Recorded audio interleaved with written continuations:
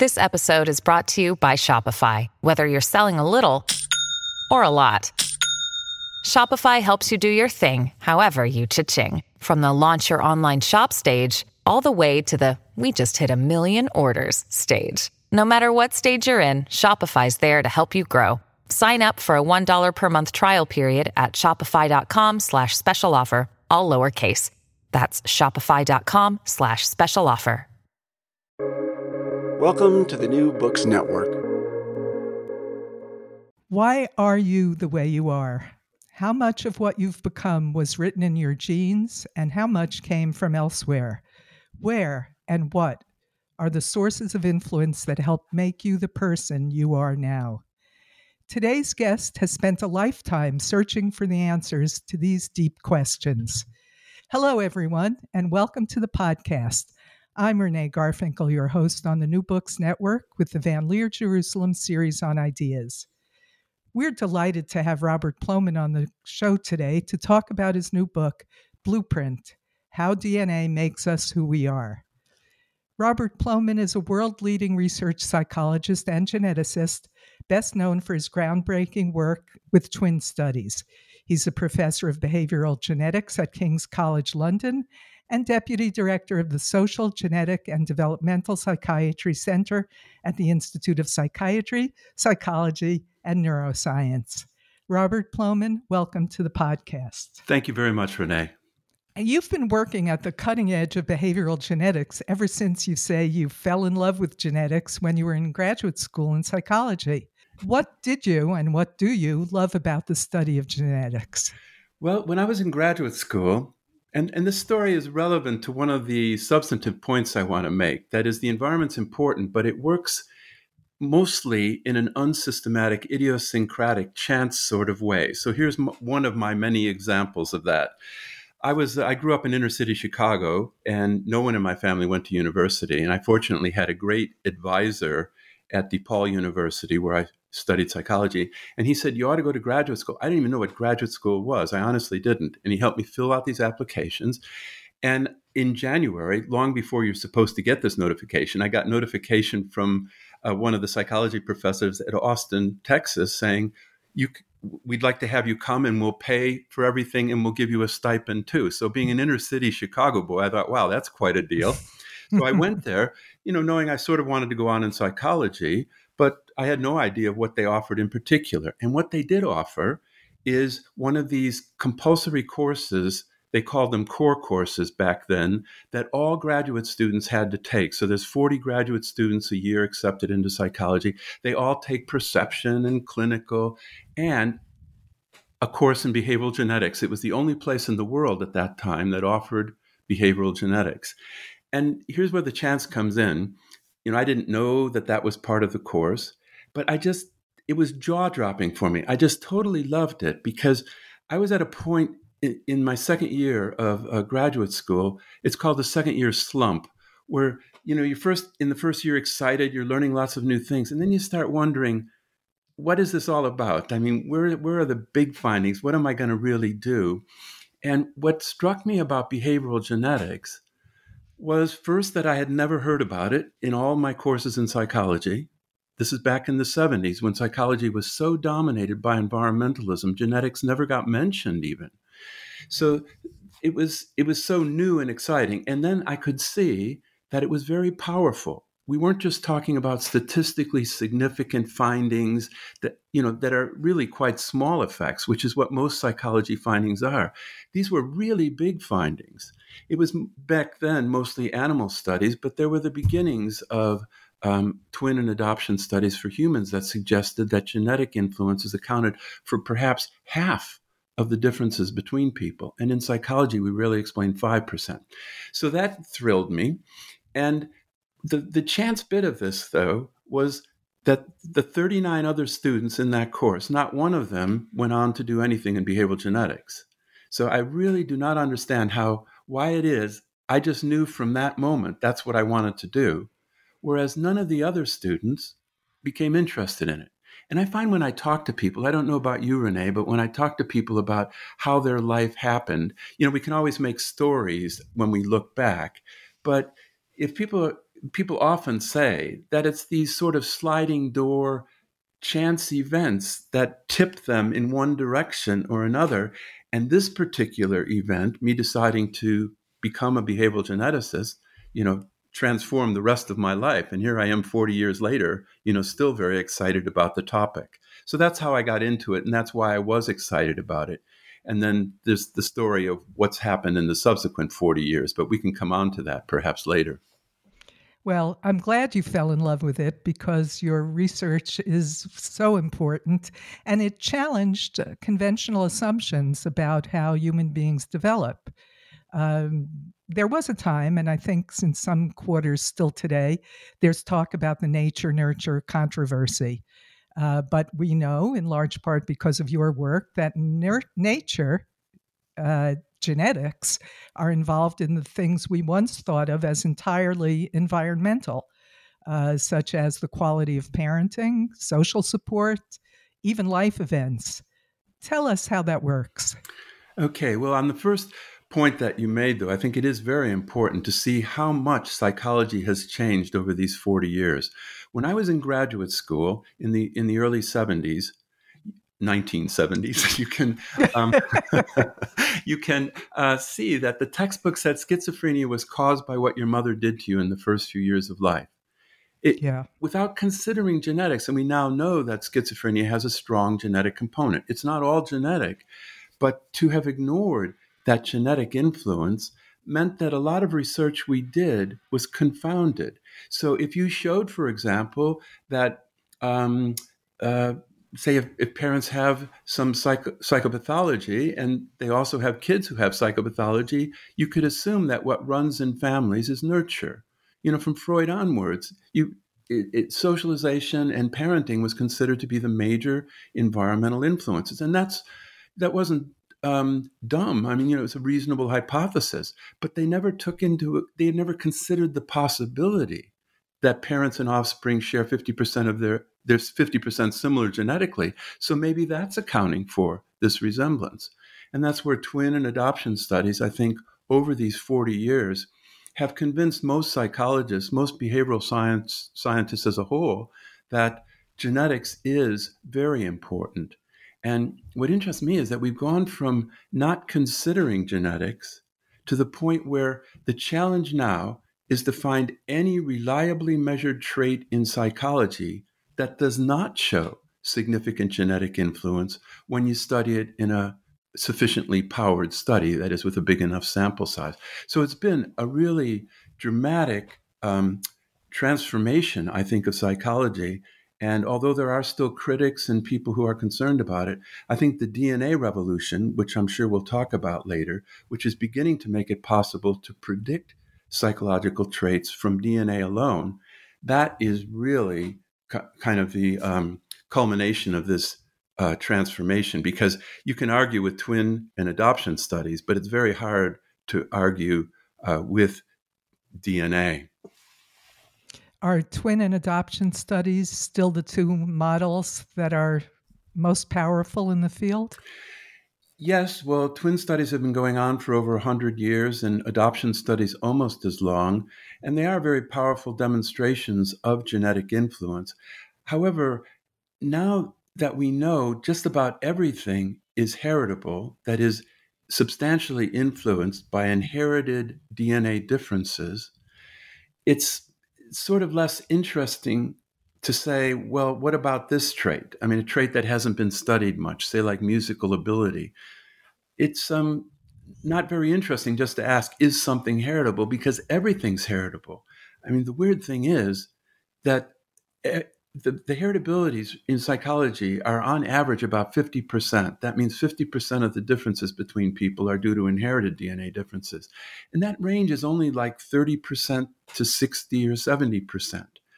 So everything is heritable. Now, you can do a lot more with twin and adoption studies, which is what I've done over the last 3 decades, not just showing something's heritable, but instead asking new questions like developmental questions. How does genetic influence unfold during development? And another big set of questions is about the interplay between genes and environment. To what extent do genetic effects interact with the environment or correlate with the environment?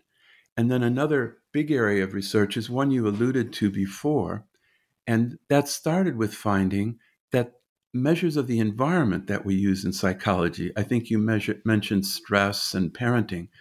These are, and I did a study on television viewing. These are things you think of in psychology as environmental influences.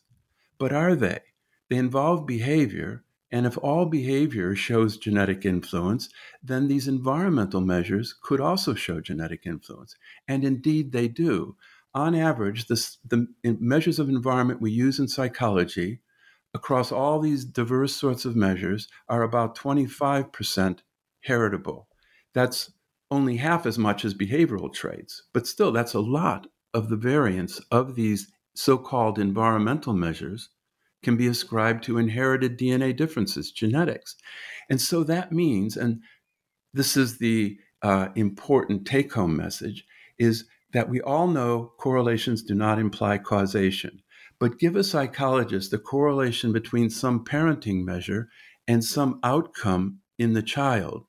Like parents who read a lot to their kids have kids who do better at reading in school. And psychologists almost can't help interpreting that causally. Reading to children causes children to read better at school.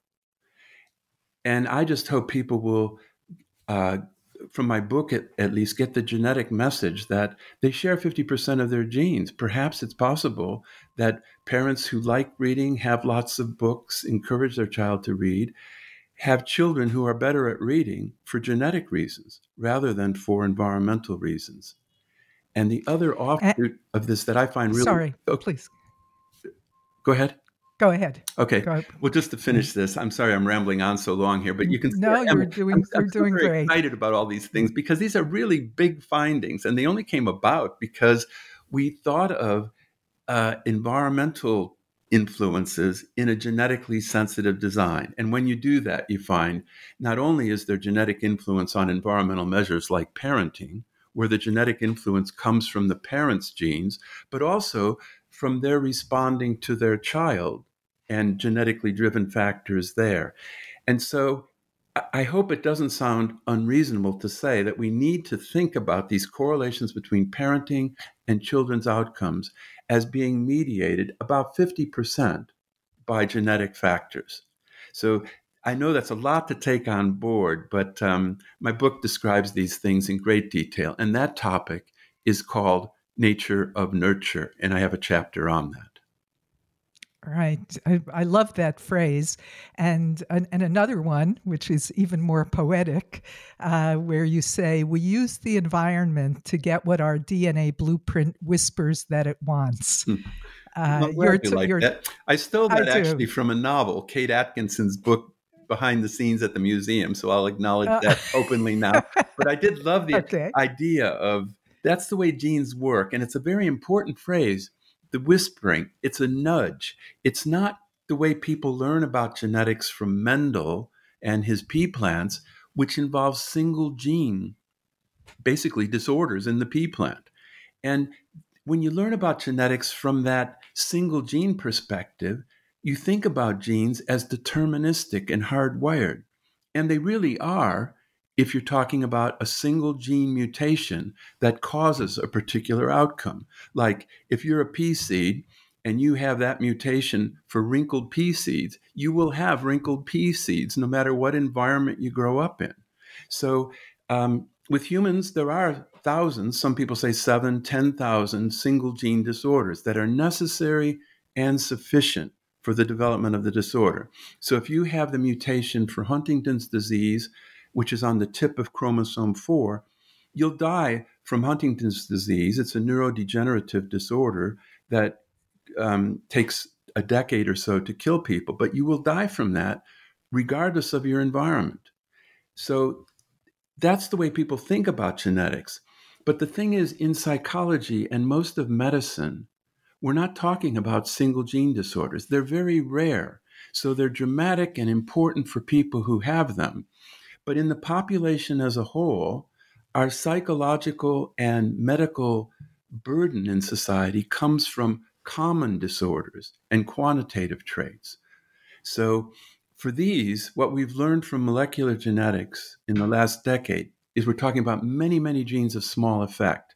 And we'll come on to that. That's the topic of polygenic scores. But the real point here is it makes it a completely different sort of genetics. It's not deterministic and hardwired like single gene effects. It becomes probabilistic. So, probabilistic propensities, not pre-programmed, hardwired determinism. So I think that phrase of whispers or nudges, I think is really important for people to keep in mind. Genetic influence doesn't, like in the book, I talk about my high genetic score for obesity. And I think people can understand that, well, first, they might not know that individual differences in body mass index are highly heritable, maybe 70% heritable.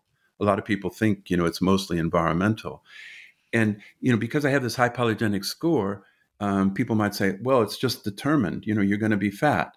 Well, not at all. I mean, clearly everybody knows if I stopped eating, if I weren't such a pig when I'm at the table with lots of good food around, I would lose weight.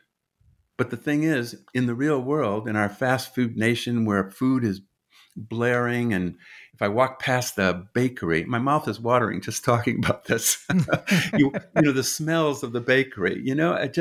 I would get a loaf of bread, and if it's still warm, I'd probably eat the whole thing.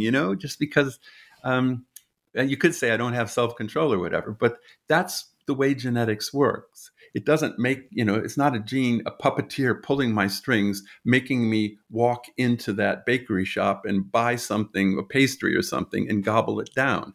It's just these nudges. But that's the way life works, I think. There's a cafeteria of experiences, and we just have a tendency towards some of those more than others. So whispers is a very important idea, as well as being kind of a poetic way of expressing it. Well, I'm glad you brought up that obesity issue. I think a lot of listeners will be interested in that.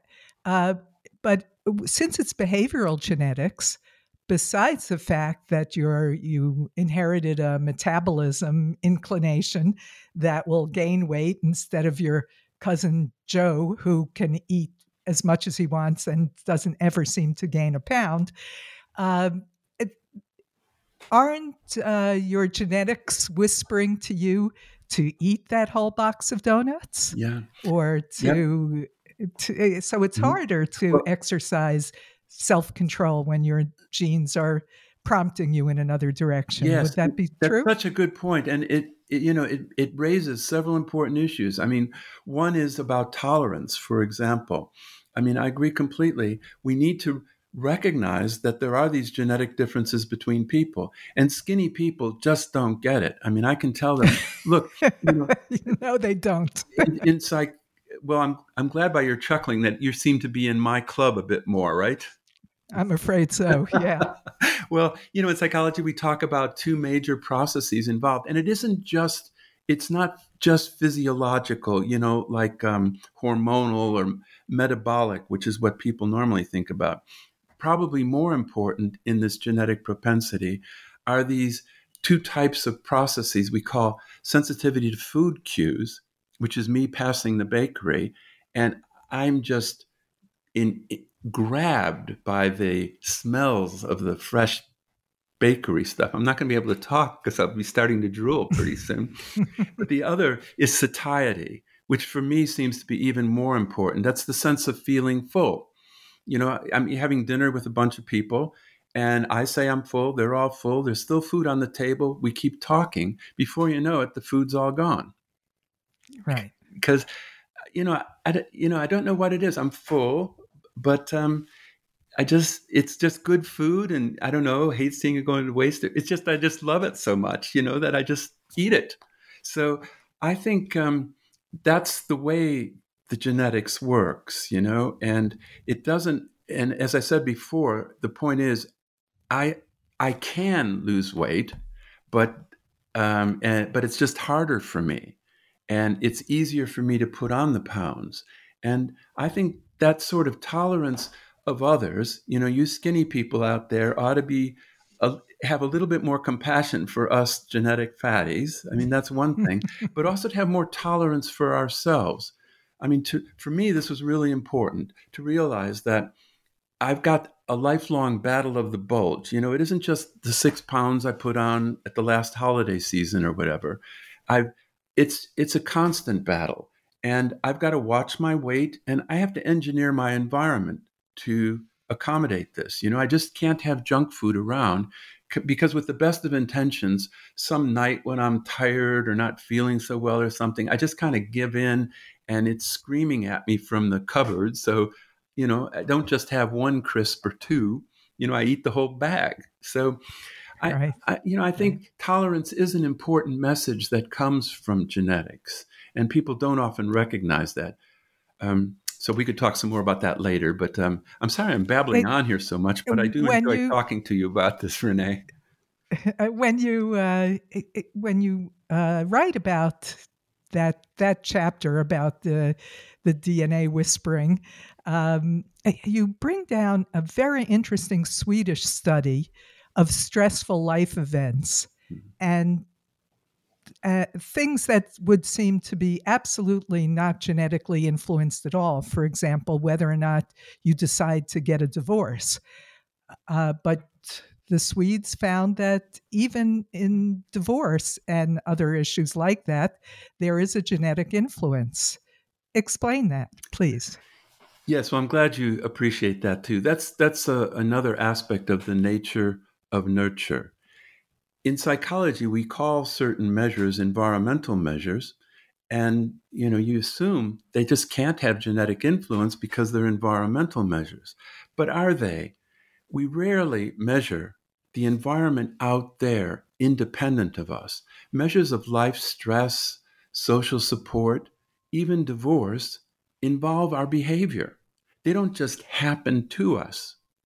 So it's a really important point that if these are measures, the way the genetics works on divorce and life events and social support is that it's us interacting with the environment. It's not the environment happening to us.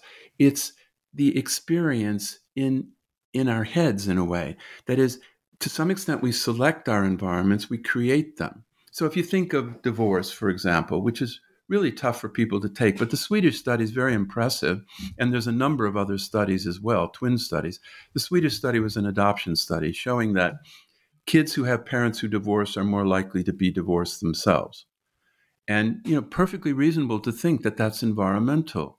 Your parents model conflicted relationships, and that might mess you up as a child, and then you go on to be more likely to become divorced.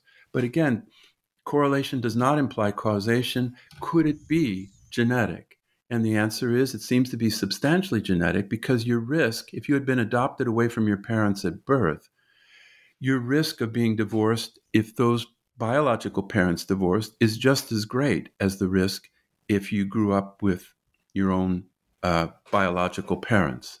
So it suggests growing up with people who get divorced doesn't in itself increase risk. It's the genetic resemblance.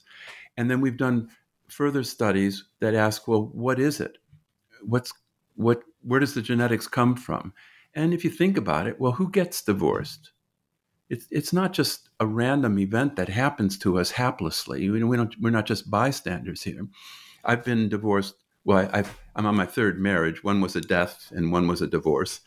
So I know of where I speak that I think what personality traits might be involved. And I'm kind of pleased to see that the research suggests that the things that make you more likely to get divorced are the things that probably made you more attractive in the first place. And that's things like joie de vivre and maybe impulsivity, sensation seeking, novelty preference. These are things that contributes about half of the genetic influence, personality traits like that. So it just leads to so many interesting questions. The one I got into trouble with first was television viewing in the early 1980s, when we first started finding genetic influence on environmental measures. I can honestly say the way we found this first was we sort of found it by mistake. We were analyzing adoption data on behavioral traits, and I just happened to put in an environmental measure, and it showed genetic influence. And I said, whoa, how can that be? It had to do with parenting and sort of the cognitive development of children. And then, after you think about it for a minute, you realize it isn't the environment out there. It involves people's behavior, and all behavior shows genetic influence. So if I can give one more example of that, it's Please.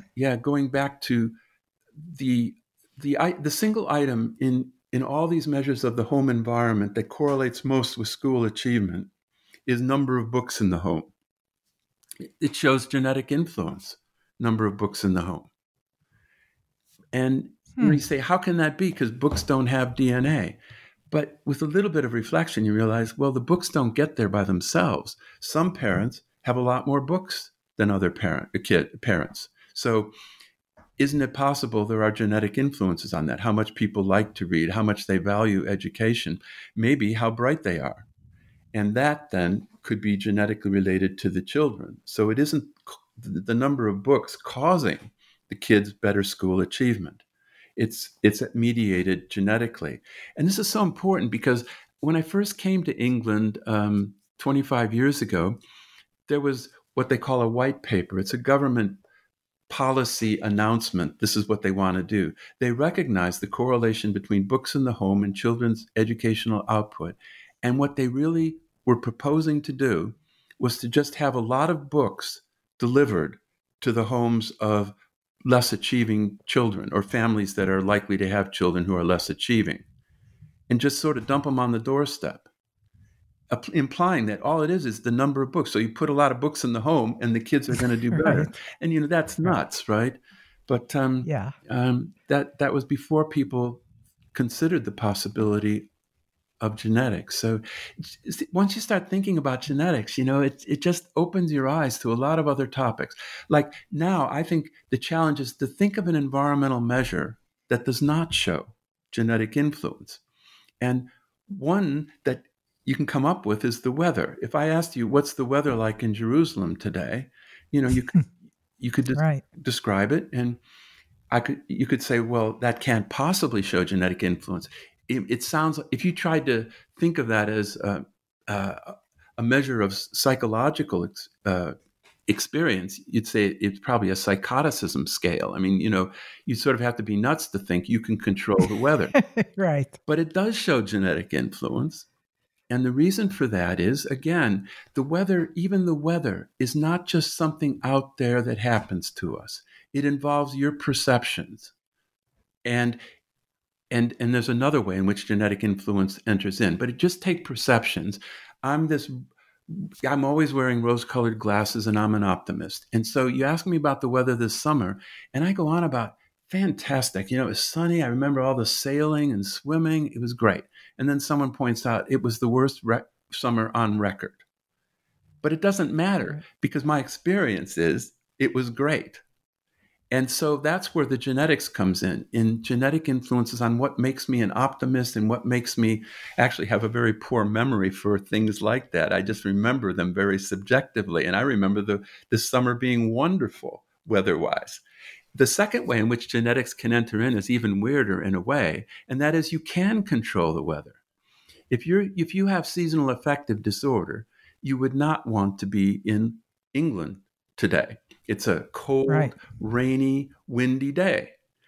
You should move to Israel because you tell me it's beautifully warm and sunny. And so in a way, then we are changing our weather. And I know people who do this, they say, I can't put up with this rotten weather anymore. It just makes me depressed. And so you can change your weather, objectively even. But I think where most of the genetic influence comes in is through experience. And that's perceptions. And so and then I hear people say, well, it's just perception. But actually, I think perception is the way our environments are experienced. It doesn't matter that this last summer was a terrible summer according to the weather records. What matters for me and my experience and my well-being and depression is that I saw it and I remember it as a wonderful summer. Absolutely. So given the power of DNA and its very long reach, where is there room for free will? Well, excuse me, that's sorry. I don't ask easy questions. I'm coughing because I just took a drink of water that went down the wrong way. I'm not coughing because I'm choking at the topic of free will, although I might. Yes. It's a very difficult topic. I mean, the first thing to emphasize is this whispers and nudges. We're not talking about hardwired, deterministic influences. We're talking about these nudges and whispers, and so we're not talking about determinism. And so there is room for free will. And I was in philosophy, so when I was at first in undergraduate, and I got tired of it or I got turned off to it because I found that I would always try to form testable hypotheses. If this guy says X and this guy says Y, how do we know who's right or wrong? And I would always try to say, well, if this guy's right, then we ought to be able to show this or that. And I got stonewalled in philosophy because I don't know if this is too cynical, and there's people at the Van Leer who know a lot more about these things than I do, but my naive perspective on this is if you can test something, it's no longer philosophy. What is it? Psychology.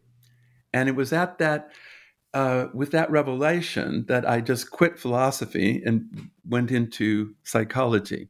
So I kind of react against these notions.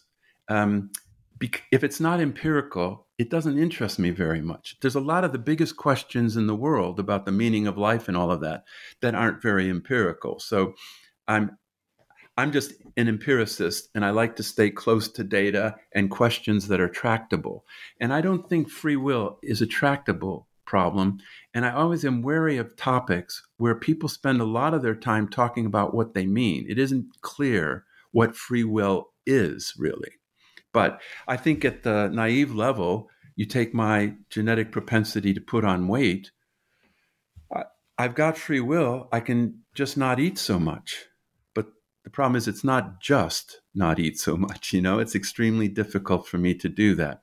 So I'm afraid I'm not an expert on that topic. And I kind of back away from it because I don't really see how we can approach it empirically. But I would just say at the most general level, genetic influence is just influence. It's not deterministic. And that means there's lots of room for free will, whatever you mean by it. Okay. That's good. At least there's a little room for free will somewhere in the gaps.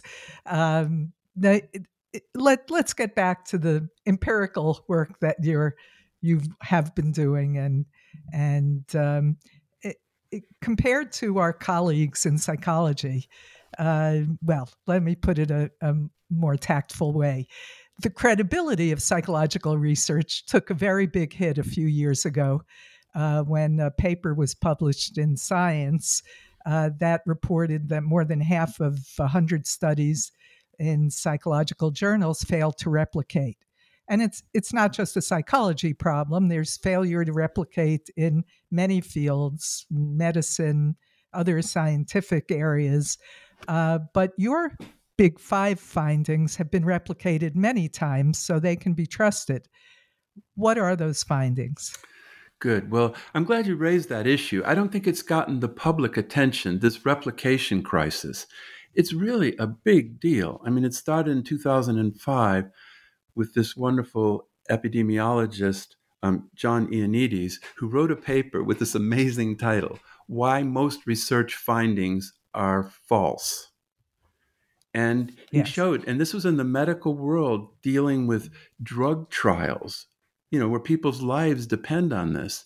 And on average, like half of these classic studies published in the biggest journals don't replicate. So this is really a huge issue.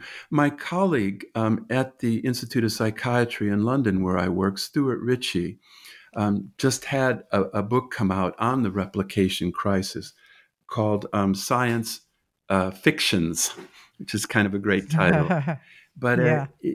there's a lot of work being done on this, and but when this stuff started happening in the last decade or so, where psychologists, medical researchers, everybody's very concerned about this issue, and there's a huge amount we could say about how it happens, how we fix it. But I'll skip over all of that just to say, when I was thinking about it, I realized what I love so much about behavioral genetics is it does replicate. And so I wrote a paper saying, well, here are the 5 findings. It was actually 10. The book Blueprint talks about the big 5 of the top 10. And then I also, in that paper, talk about why it is that these behavioral genetic results replicate, whereas so many other findings in psychology don't replicate. So I thought it was worth kind of blowing our horn a bit to say, look, we've got some really big findings in the sense of effect size. That is, a lot of psychology findings are statistically significant, but they're not anything like socially significant in that they don't account for any variance. That is, they're tiny effects, even if they are real. So that's one. But in behavioral genetics, we're talking about very big effects. Explaining 50% of the differences between people, saying it's due to inherited DNA differences, is just so far off the scale of findings in psychology. You can't even plot it on a graph, because most findings account for 1, 2, 3% of the variance. So behavioral genetics findings are big, the ones I'm going to describe in just a second. And they're big in the sense of effect size, but they're also big in terms of at a conceptual level. I mean, the nature of nurture, it transforms our way of thinking about the environment. The environment isn't environmental. It also involves genetics. So nature of nurture is one of those big findings. And you'd only know that because we studied the environment in genetically sensitive designs. A second really big finding that can only be discovered in genetically sensitive designs is what we call non-shared environment. So this is a big topic. I won't be able to explain it all here, but the chapter is called Why Children in the Same Family Are So Different. Environmental theories that think that all that you are, your personality, psychopathology, mental abilities, all that you are is due to nurture, your family environment. They have a tough time explaining why 2 kids in the same family are so different. Because they grew up in the same family, they have the same parents. Now, genetics has no problem with that. In fact, genetics predicts that children in a family will be different as well as similar, because they share 50%, they're 50% similar genetically, but that means they're 50% different genetically. So if a trait is influenced by genetic factors, you have to predict that kids in a family are different, and indeed they are. So this issue of non-shared environment, I think, hasn't really filtered through yet. Harris, I've forgotten her first name now. Why is that? Judith yeah. Rich Harris. She wrote a wonderful book called The Nurture Assumption, which was a popular account of what we were finding back in the 80s and early 90s about non-shared, what we call non-shared environment, the idea that the environment's important, but whatever it is, it's not due to these systematic effects of the family environment, nurture, which we always assumed was the way the environment worked. So her book was wonderful. It created a big stir when it came out, but it again seems to be forgotten more. And so I'm really keen to point out that for psychopathology especially, the environment's important. Heritability is maybe 50% on average, but that means 50% of the differences between people is not due to genetics. It's due to the environment, but the environment is not the systematic shared environment. So we could talk some more about that. But after 30 years of trying to find out what these environmental influences are, I've come to conclude in the book, and this is probably the most controversial aspect of the book, that these environmental influences, while very important, are not systematic. They're more idiosyncratic, stochastic, in a word, chance. So that's why I began by talking about one of the chance events that really changed my life in the sense of being a tipping point, was going to graduate school at Texas and happening to enroll in a course that included classes in behavioral genetics. So that's non-shared environment. So first topic was nature of nurture. Second was non-shared environment. The third that often interests people is that when heritability changes in development, now heritability is a statistic that describes the extent to which inherited DNA differences account for differences that we observe. That's heritability. So it's just a descriptive statistic. But it can change in development. It could, most people would think, if you ask them, it would decrease. And they would say, why? It's because of Shakespeare's slings and arrows of outrageous fortune. You know, things happen during life, and people think that genetics is going full tilt at the moment of conception. Therefore, if genetic influences should become less important as you go through life, accumulating these different experiences and environmental events. So what's interesting is that the results suggest the opposite. That is, when heritability changes for a trait during development, it increases, not decreases. And the most striking example is general learning ability or general cognitive ability, or if it isn't a red flag word for your audience, intelligence. Heritability of intelligence increases dramatically during the lifespan from, say, 20% in infancy, 40% in childhood, 60% in middle adulthood, and some studies suggest 80% later in life. And so in psychology, it's very useful to pay special attention to results like that go against maybe common sense, what we thought was always important. And the question then is, why does heritability of intelligence increase when you go through life? And I think it has to do with the nature of nurture. That is, genes don't, if you put DNA on the table, it doesn't do anything. It needs a cellular environment, an organismic environment, and an environment out there in the world in order to do its thing, to have its effect. And I think in terms of these whispers and nudges, genetics nudges people to select and create environments that are correlated with their genetic propensities. So if you've seen mathematically or gifted children, you really see this. Musically gifted kids, I think it would be hard to stop them from becoming musically skilled because they just love it. And you don't need to give them the world's best teachers. They can hang out with people who also like music. With Spotify, they can listen to any music they want. They can create their environment that's correlated with their genetic propensities. And another example along those lines that interests me is your listeners might be surprised to hear that one of the most heritable cognitive traits is, what do you think? And the answer is vocabulary. And people say, how can vocabulary be heritable? You know, you don't inherit words, but it's just the point that the genetic influence comes in terms of having us select more verbal environments. And I have a great example with my 6 grandchildren. One of them just loves words and the nuances of words. She'd always ask, well, but why that word rather than this word? And several of my other grandchildren would say, whatever, you know, you know what I mean. Yeah. It doesn't matter. Well, Right. who's going to develop the better vocabulary? And so it isn't innate. It's not wired into their head. It just gives them, I think, appetites as much as aptitudes. You know, the one granddaughter who's just totally verbally fluent and has a super high vocabulary, she just loves words and she just wants to know about the precise meanings of words.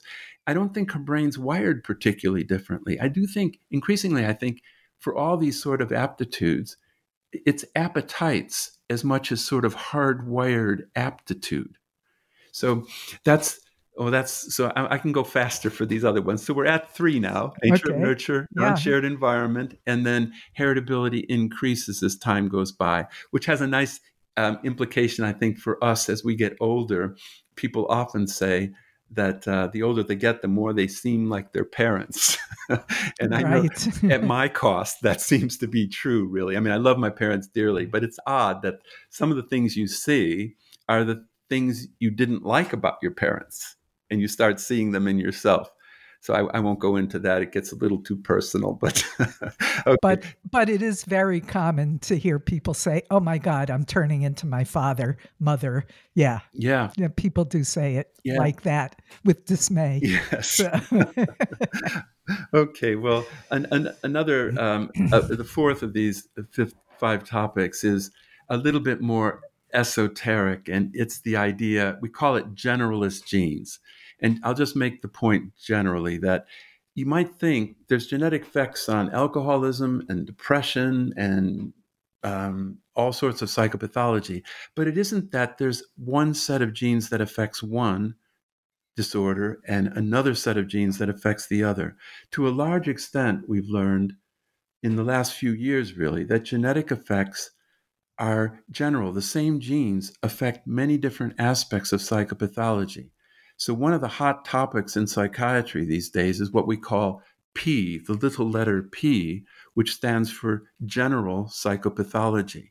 And it's right. focused on the idea that there's a general propensity towards mental illness, but it isn't so specific. And it seems the environment's more important in determining the way that genetic liability to psychopathology comes out.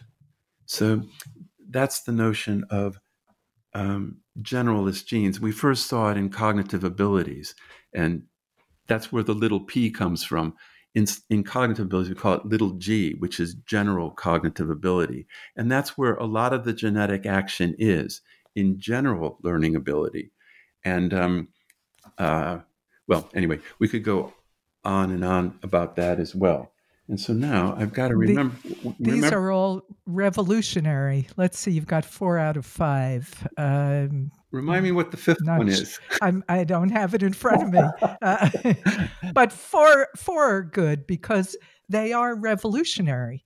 The idea that genetic influences become more important as we grow older is counterintuitive. It's just absolutely counterintuitive, although people who work in gerontology often observe that people become, if they get information about what they were like earlier in life, that they become a more refined sense of themselves. People become more themselves as they age. Exactly right. Yes, I think that's so great. Yeah. And Skinner, B.F. Skinner, who's this noted environmentalist, when he was very much older, I think in his 80s, he wrote a book on old age or aging, in which he said, the older I get, the more I become who I am, which I think is an amazing admission for, maybe he thought of it all as environmentally instigated, but I think that's the way to think about genetics, is that we become more of ourselves. And you see it,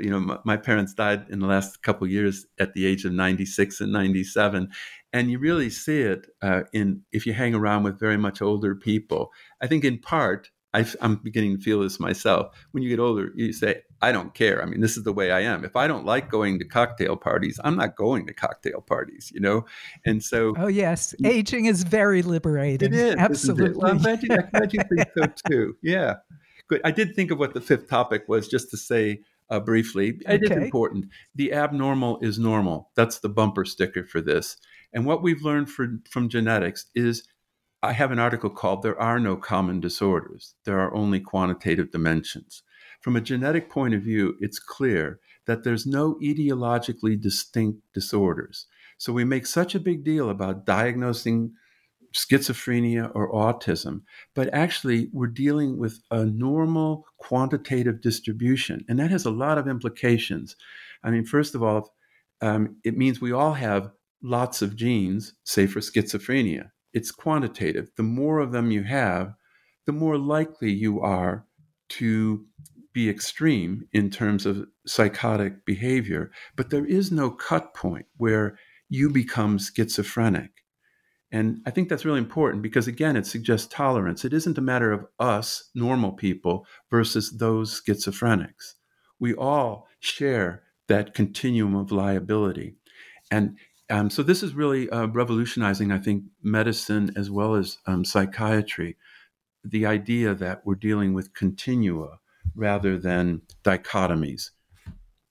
It also simplifies the thinking in the field of psychopathology, because if you look at the DSM, the Psychiatric Diagnostic Bible, it's a big fat book with lots and lots of detail, and it appears to separate every psychiatric diagnostic label with a checklist of symptoms. But it turns out that there are only 3 genetic dimensions, and they influence psychopathology. Do you want to tell us about them? Yeah, well, I think this is this topic of P that I mentioned before, that there's this general psychopathology. And under that, most psychiatric problems, especially the childhood and adolescent ones, which I study the most, fall into 2 areas they call externalizing and internalizing. Externalizing are things like attention deficit disorder, disruptive behavior. It's the external stuff where the kid's creating problems. Whereas internalizing, as it suggests, is more internal to things like depression and anxiety. And that's the way the genetics works out as well. There's a lot of genetic influences, and this is at the DNA level now, that operate across all psychopathology and primarily are affecting this P, little p, general psychopathology. Then there are also some genes that are more, they have more influence over externalizing problems than internalizing problems. So this structure that the psychiatrists have come to for psychiatric disorders, phenotypically, that is, in terms of just measured symptoms, is also the same structure we find genetically, suggesting that it's the genetics that's driving this 3-factor structure. And the dynamics of how it influences is also something that your research challenged the basic assumptions about. You had a study that showed that children who are genetically inclined to be depressed or antisocial elicited more negativity from their parents, which is counter to the more intuitive idea that if parents act more negatively, are more critical and punishing toward one child than toward another, that tends to lead them to become depressed or antisocial. Yeah. Elaborate on that. It's hard to understand if you haven't thought about things backwards. Yeah. No, exactly right. Yeah, that's such a great point. You're hitting all the key topics. I mean, I would like listeners to know I haven't fed you these questions, but they work so perfectly in terms of explaining the book. And this is an extension of that nature of nurture topic I talked about before, where you can't assume that correlations between parenting and children's outcomes, say in this case, negativity of parents and their children's, say, antisocial or depressive symptoms, you can't assume that's caused environmentally. It's reasonable to think so, and it's hard, as you're saying, it's almost hard not to think that way. But genetics could mediate that relationship because parents and children are 50% similar genetically. But increasingly, from longitudinal studies where we study families year after year, we're able to show that to a large extent, the correlation is going the other way. Parents are responding to genetic differences in their children. And if you think about it, it does make sense, that if you have a kid who's hitting adolescent and they're just kind of a nasty piece of work, it's temporary, maybe, we hope, but they're antisocial and, monosyllabic, and they're not fun to be around. Well, as a human being who happens to be a parent, you're bound to respond to that. I mean, you're not a robot where you're just going to say, "Oh, darling, isn't that lovely?" When the kid is giving you the finger or swearing or, being a nasty piece of work. So I think it's quite reasonable to think that these correlations actually go the other way from the child to the parent. And in a way, you could say that's kind of good parenting in a way to respond to the children. But in the case of psychopathology, like negativity that I think parents can't help but feel and maybe express, is reflecting differences in the children. It's good to know about that because maybe you can break that cycle a bit. Because you would think that's kind of a vicious cycle in the sense that the more negative the parent becomes, the worse the kid becomes. And, it's just people interacting, but you can't help but spiral down into a worsening situation. So I think it's useful for parents to recognize that to some extent, I think to a large extent, we're responding to our children, and rather than causing the differences that we observe. And in fact, that's one of the basic messages, I think, for parents. There's one 4-page section of Blueprint that's gotten more attention than any other, and that's on parenting. And it basically says that parents matter, but they don't make a difference. That is, parents matter. Obviously, they provide the psychological and physiological ingredients for psychological development.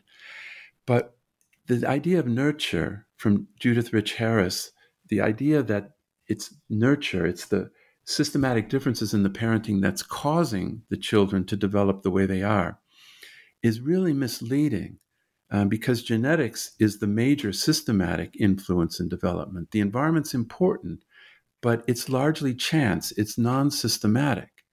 And what that means is parents don't control that influence. And so I was going to follow this up with a book on parenting because there are literally thousands of books on parenting, but try to find one that even mentions genetics. Whereas I think genetics is the most important fact for parents to know about parenting. They don't have nearly as much control as they think. And this is important because 1% of the population, for example, is diagnosed as schizophrenic. I get emails at least every couple of weeks from parents who are saying, I've done the best I can for my kids, and yet they've gone off the rail in adolescence, in drugs or whatever.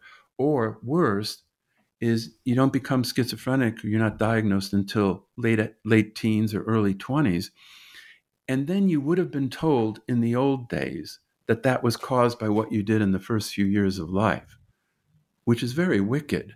But if you think that children are blobs of clay you mold to be the way you want them to be, you're going to be it's going to be difficult, this process of development, because you don't have much control. And you can take credit for the good things that happen, but what about when things go really wrong? If you think you're totally responsible for the way your child turned out, it's a world of hurt for you. And it's wrong. It just isn't the case. So instead, I think parents ought to recognize there are genetic differences, and they ought to do things for their kids because they love them and they want to make life nice for them. You don't do things for your spouse because you want to make them a better person. You do things for them because you love them and you want it to be nice for them. And I think that relationship is important with our kids as well, because in fact, we don't have much control about the way they turn out.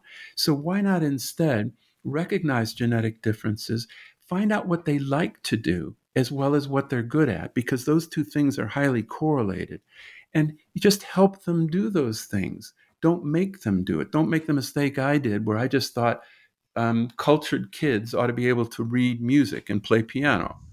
And, it ended up kind of ruining my relationship with one of my sons during adolescence because, he, like me, is ornery. And if I really said, you're going to do this, he's going to say, oh, no, I'm not.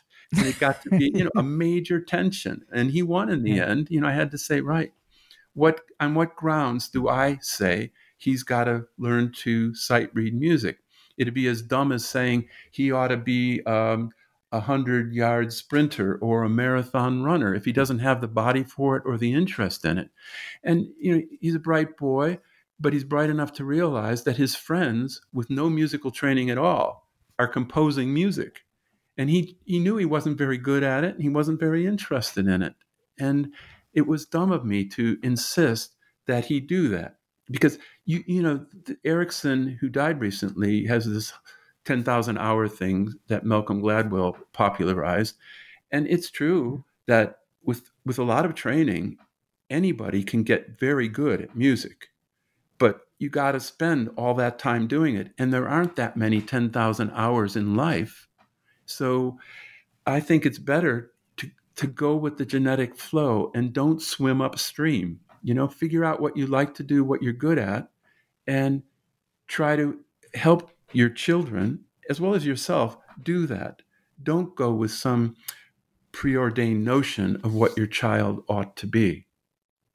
Well, I hope you do write that book, because parents are saddled not only with a lot of responsibility. Of course, they're responsible for the health, safety, and well-being of little dependent creatures, but they have enormous anxiety and guilt. So if you write a book that alleviates some of that, that would be a great contribution.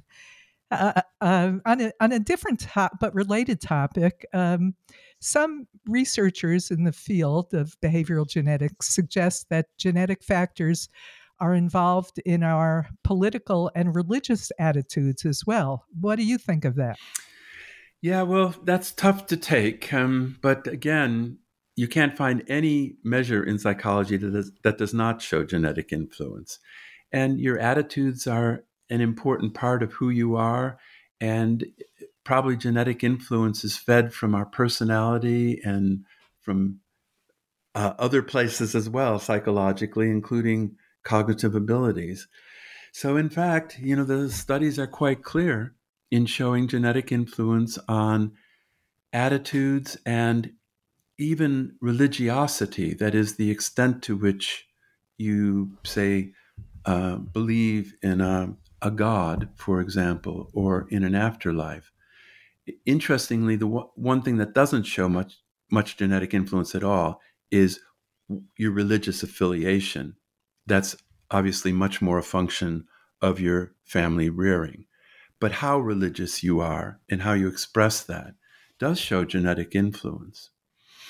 So, and it's the whole area, though, of research called sociogenomics, where sociologists and even economists, econogenomics, are really getting into this at this sort of level of your economic behavior and in social political attitudes as well. So it's a difficult one to swallow, but the evidence is pretty clear that there is some genetic influence, perhaps maybe 30-40%. It's at the lower end of genetic influence. But as I say, in psychology, that's still a huge effect. Well, finally, you've given us the takeaway message for parents. What is the takeaway message of your work for adults more generally? I would say stay tuned for the DNA revolution.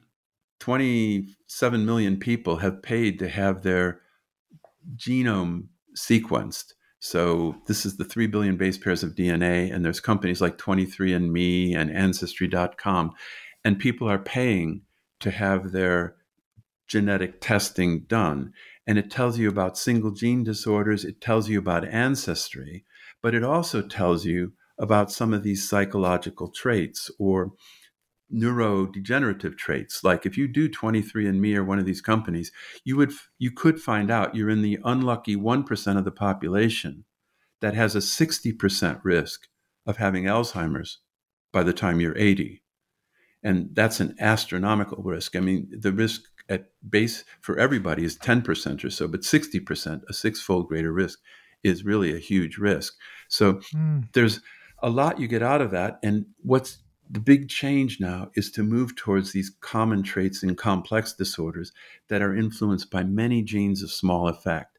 and you put those together and create a polygenic score.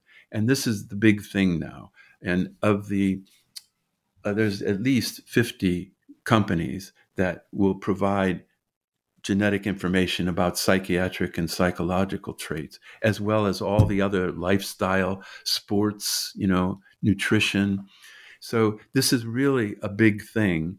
And the biggest thing of all that's just happening, especially in China for reasons I don't understand, is DNA testing for children. So parents in China, they say this next year, 5 million parents are going to have their infants tested for DNA. And you can see where this raises all sorts of other issues. Yeah, but very much. The general idea, though, and the reason why countries like with national health systems like the UK, they're going to provide this genetic testing free to everybody who wants it.